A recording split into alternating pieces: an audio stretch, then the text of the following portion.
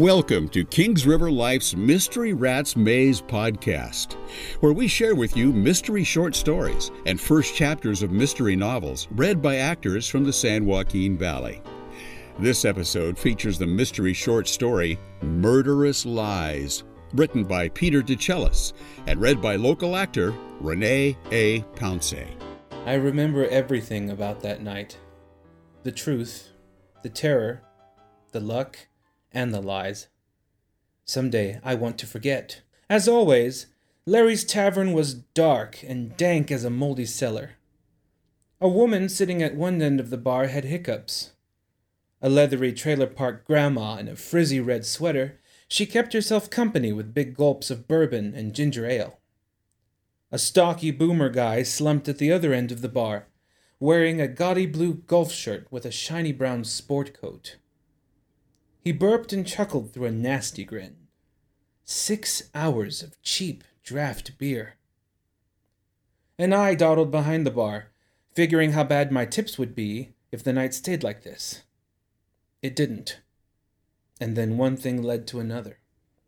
At first, the bourbon and ginger woman's hiccups seemed like good news. When people at Larry's got hiccups, I got more tips. Because there are about 1 million dumb ways to try curing hiccups, but one cure works every time, and I knew it cold. I stepped up to the bourbon and ginger woman. She swayed on her bar stool, squinting to see me. "Hiccup!" she squeaked. "Sounds like you've got hiccups." "Hiccup! I can cure those right now. Here's what you do." Her hiccups vanished in half a minute. She peeled as a lighted drunken laugh and handed me a nice tip. Works every time. It was a slow night, so I planned for the burping golf shirt guy to get hiccups too. I grabbed a bottle of crappy, mint-flavored schnapps and poured him a shot. This rotgut always got me 2 tips, one for the free drink, and another when I cured the hiccups it caused. But that night, one shot of schnapps would change everything. "On the house," I told Golf Shirt Guy. He gave me a small tip. I knew I'd get another soon enough, wouldn't take long. He downed the shot. And that's when they walked in. The tall one came straight to me and pointed a huge black revolver at my face.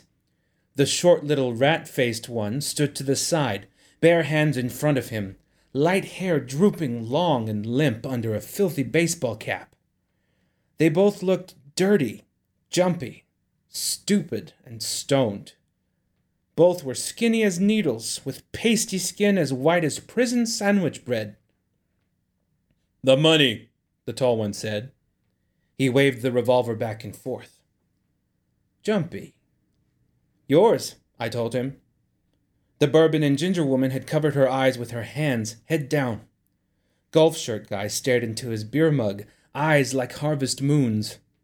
Larry kept several $1,000s in the rattling old cash register, more than anyone might expect at a lonesome tavern. "Righteous place to stash it," he always told me. "No paper trail, no questions." I put the money, all of it, into a small cash deposit bag Larry pilfered from a local bank, but hardly used. I turned around to hand it over. That's when it happened. Blam! Golf Shirt Guy got hiccups, and the jumpy robber's bullet got Golf Shirt Guy bad.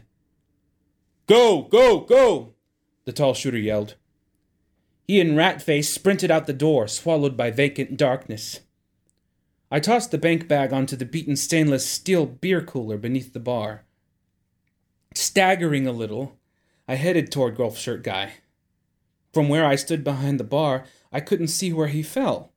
Only a spreading pool of blood, thick and wet on the grimy floor. The bourbon and ginger woman still covered her eyes. She was shaking. I was too. When I gasped for air, my mouth filled with a taste like rotting meat. In that moment, the bourbon and ginger woman passed out. The cops came, asked questions, took Golf Shirt Guy's body away. The cop in charge looked at the open cash register. Empty. "You did the right thing," he told me. "Always give them the money." Still wobbly, I glanced at the beer cooler. no bank bag. And it wasn't anywhere on the floor either. I already looked before the cops got here. The local newspaper ran the story 2 days later. "Man killed in robbery murder," the headline read.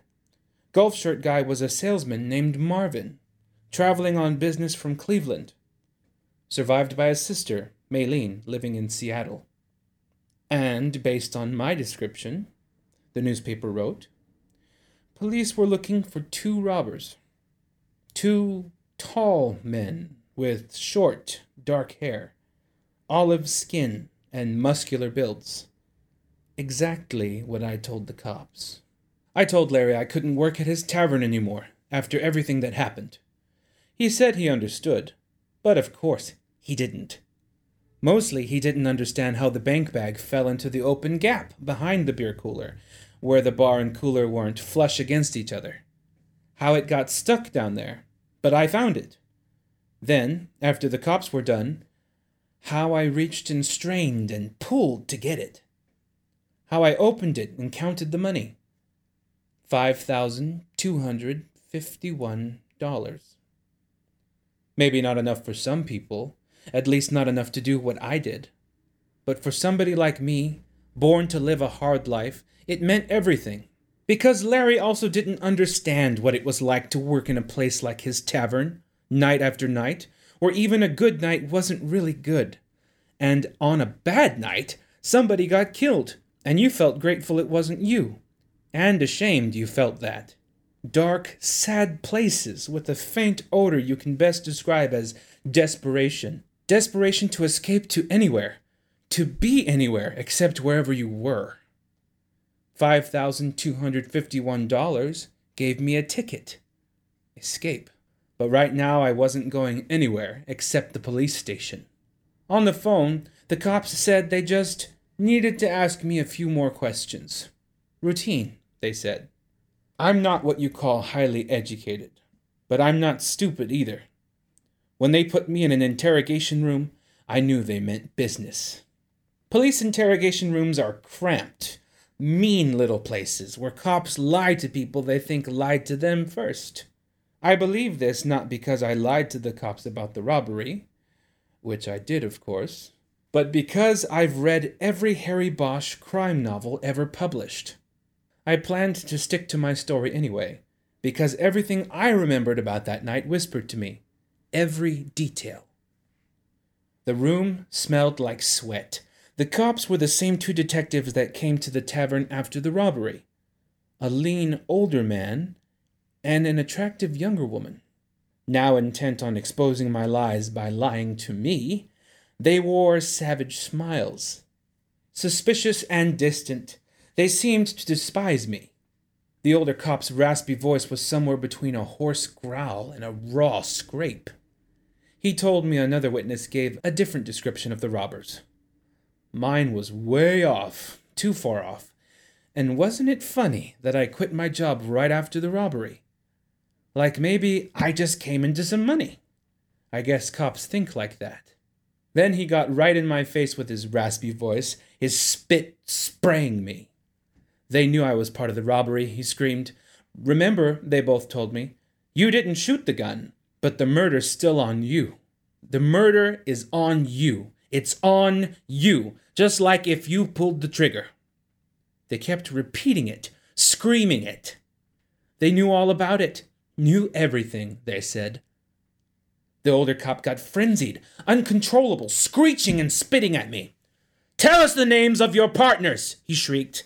Is there a 3-way split from a chicken shit bar heist worth a felony murder charge?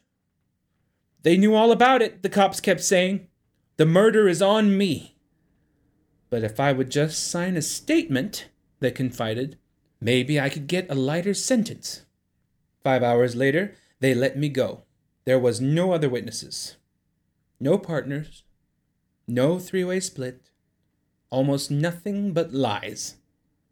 The cops didn't apologize for the deceit. You were a suspect, the woman detective said. We always check somebody like you. 4 days later, the cops arrested a short little rat-faced man after he robbed a liquor store.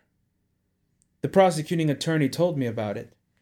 He said the detectives put the rat-faced man in an interrogation room, where they told him they had a witness to the robbery murder at Larry's Tavern, and they knew Ratface did it. They knew all about it, knew everything, the cops told Ratface, because their witness saw Ratface and another man take the money, and saw Ratface do the murder. It's on you, they told him. The murder is on you. But if he would just sign a statement, they said, maybe he could get a lighter sentence. So Ratface figured cooperating made sense. He confessed to robbing Larry's, taking the money exactly the way the cops told it. Except to get a lighter sentence, he put the murder on another guy, a tall, skinny man with a pasty white face. The tall, skinny man told a completely different story, of course. Said the cops in Ratface got it wrong. Said it didn't happen like that. Then ballistics matched the murder bullet to a gun the tall man was arrested with. That was the end of it. The robbers gave guilty pleas, went to prison, and I made plans to take the $5,251, leave the lies, and be anywhere but there. Case closed.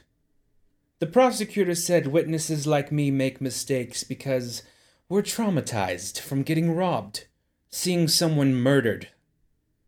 But confessions and bullet matches don't lie. At least, not the way guilty killers do.